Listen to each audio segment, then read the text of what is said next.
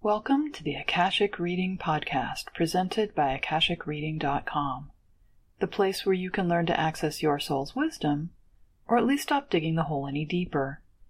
I'm your host, Terry Uktana, and today we'll be talking about Kabbalah, both what it is and how it's connected to the Akashics.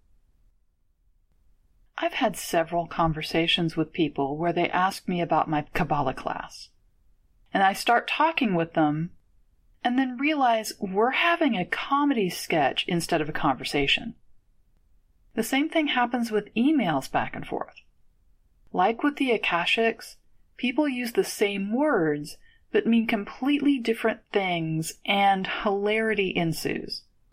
So once again, I'm reminded of a quote from The Princess Bride, which is not just a cult classic, but a wonderful container of wisdom. The quote is, "You keep using that word. I do not think it means what you think it means." Therefore, while I would like to talk a bit about my class on Kabbalah's Tree of Life, what it has to do with the Akashics and why I wrote it in the first place, I really feel like it would probably be best to start by defining some of the terms I use and getting some of the confusion out of the way, or at least heading in that direction. Not that I mind a good comedy skit once in a while, but I prefer to watch them rather than be caught up in them. So let's start with some vocabulary and definitions. Tree of Life. Here we have an unfortunate example of English being both lazy and tending to be rather unspecific.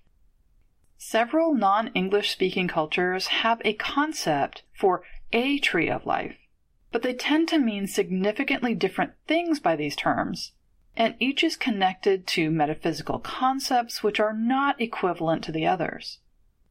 However, when translated to English, they've all been labeled as Tree of Life. And so people get confused constantly, assuming you mean this one when you're actually referring to this one over here. Also, for some reason, everyone tends to think theirs is the only one, even though a quick Google search will show a brief overview of several. There's the World Tree of Norse mythology, the Bodhi Tree under which Buddha found enlightenment, the Eternal Banyan Tree and the Eternal Aswatha Tree, both of which are Hindu versions, let alone the Biblical Tree of Life, which is what I teach about. When I refer to the Tree of Life, I'm speaking of the symbol as it's referred to in Kabbalah. On one level, it's connected with the story of Adam and Eve in the Garden of Eden. In particular, it's connected with the tree of good and evil.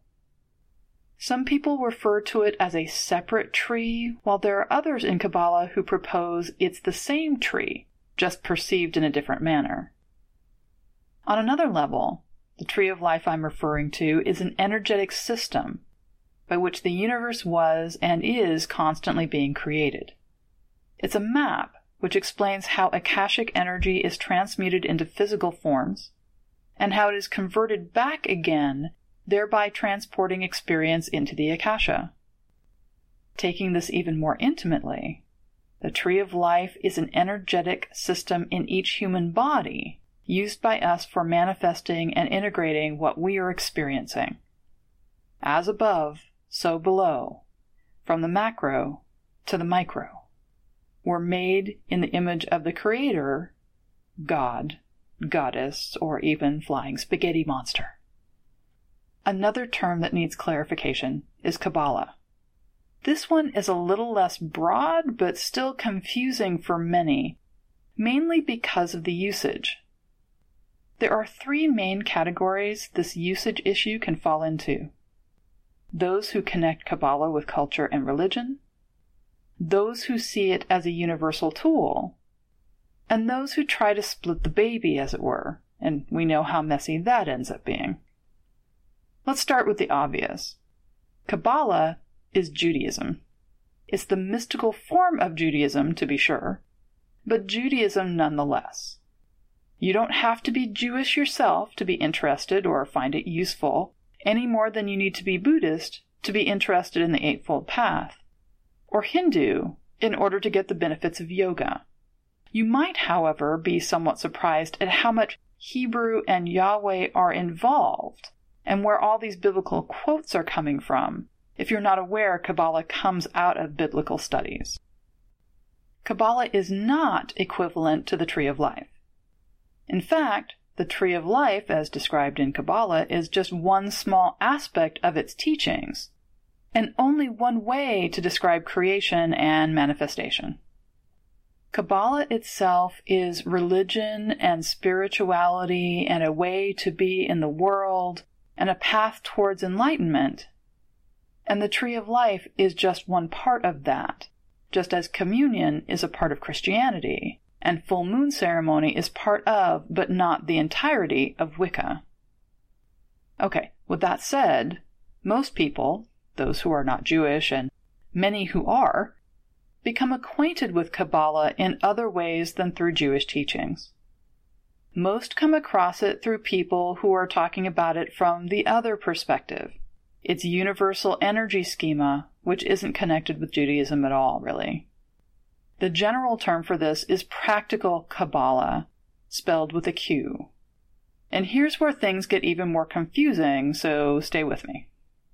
People who speak of Kabbalah as a universal schema usually aren't referring to Kabbalah at all. They mean the Tree of Life seen and experienced as a spiritual tool. Most descriptions of this universal schema are more mechanical and list-oriented than organic and spiritual. They break the Tree of Life down into usable components and suggest meaningful uses for them. Often, discussions from this perspective are more focused on secret societies, words of power, and rituals which grant the person access to hidden dimensions. While denying any connection to Judaism other than acknowledging this is the historical origins of the information, the biblical figures of angels, demons, and patriarchs are retained, as are the Hebrew words. So then, there's the third category, who try to have it both ways, referring to the Tree of Life when they say Kabbalah, using the schema of the tree as a New Age means of living a good life, and then adding in Judaism or Judaism light to add authority and authenticity to what they're teaching, because all of this isn't confusing enough. So, to recap, Kabbalah, most often spelled with a K, is the mystical version of Judaism. The Tree of Life is one part of Kabbalah. Most people only learn about the Tree of Life portion, with a smattering of mispronounced Hebrew words sprinkled on top, and most of the information is lists of attributes, names, angels, demons, and ways in which to work the various stages in order to achieve things. Insert desired goal here. Just to round out this vocabulary discussion, let's add in two more words which get bandied about, and yet sound exactly the same. Kabbalah spelled with a Q, and Kabbalah spelled with a C. These aren't separate things exactly. Then again, they kinda are. It's an issue with translation, to be honest. Hebrew doesn't use the Roman alphabet, and there's not a one-to-one relationship between the two written systems. And Hebrew doesn't write down vowels, just the consonants, so there's that too. Which leads to a bunch of different ways that you can spell a Hebrew word in English, and they're all correct. Yay! So what's the big deal? I mean, if you can spell it any way you want, no problem. Except the word for Jewish mysticism has kind of fallen into three different spelling groups, which have come to, in general, point towards the perspective or camp the person is using them in. I say in general because these aren't set in stone, so no conclusion jumping, but they do kind of define these three categories we've been talking about. So Kabbalah, spelled with a K, Kabbalah, is used by those referring to the mysticism of Judaism. Kabbalah, spelled with a Q, Qabbalah, are those practicing practical Kabbalah, and referring to the Tree of Life specifically as a universal spiritual energy schema. And then there's Kabbalah with a C, Cabbalah, those who are speaking usually about the Tree of Life, but all of it from a Christian perspective. And that's just the tip of the iceberg. We could get into the pre-Zohar or post-Zohar Kabbalists, or dive into which background in Q Kabbalah you're speaking from, whether it's Dion Fortune, Aleister Crowley, or Israel Regardie, or whether you've been piecing it all together from the Edgar Cayce Christian perspective. Personally, I'd rather not, if it's all the same to you. I'm a bit worn out, and all of these terms have started to spin around my head like some kind of spiritual mobile, which I can't stop watching. So why work with Kabbalah at all? Well, quick story. I was doing further research on the Akashics, and I stumbled across a question. Or actually, I stumbled across a blank spot. A place where I didn't realize there should be an answer or an understanding, and I didn't have one. Like a puzzle where you have the border and you have major sections filled in, but there's that spot over there that you just have no idea how it's going to work, even though you have the top of the box as a guide. It's a blank spot. With the Akashics, I had over 20 years experience working in it, working with other beings, reading my own soul book, reading for others, so I felt comfortable knowing what I knew and continuing to explore what I didn't, which is a lot. That's part of the fun. Now, with the physical aspects, I was clear on how it works passively. I hate to say it, but George Lucas is pretty close to right with that whole force thing. Akashic energy is what makes matter, and therefore what connects us and binds us. It's the physical, it's the energetic, and it's beyond all of that because embodiment is the tiniest portion of all that is. Plus, I was and am following the science of the theory of everything, or TOE, which in all its infancy is actually finding the point of conception for physicality. The 0-point field is showing scientists what and where Akasha converts into physical matter, while catching up to theoretical physicists who are on the cusp of knowing that Akashics exist. This means all of them are catching up to what most indigenous cultures and a fair number of religions have known for millennia. Yay! So there's all of that.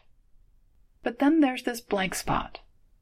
And the blank spot, I realized, is not in the passive reception and automatic use of Akasha, but in the active use of it.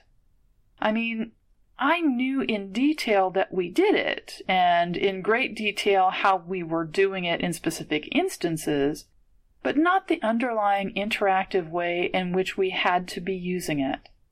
For example, I knew prana or chi flows through the body top to bottom, bottom to top, constantly, and it circulates throughout the body. A healthy flow with unobstructed channels is what gives us the fire to get through our day. Obstructions or blocks are usually life lessons we're working through.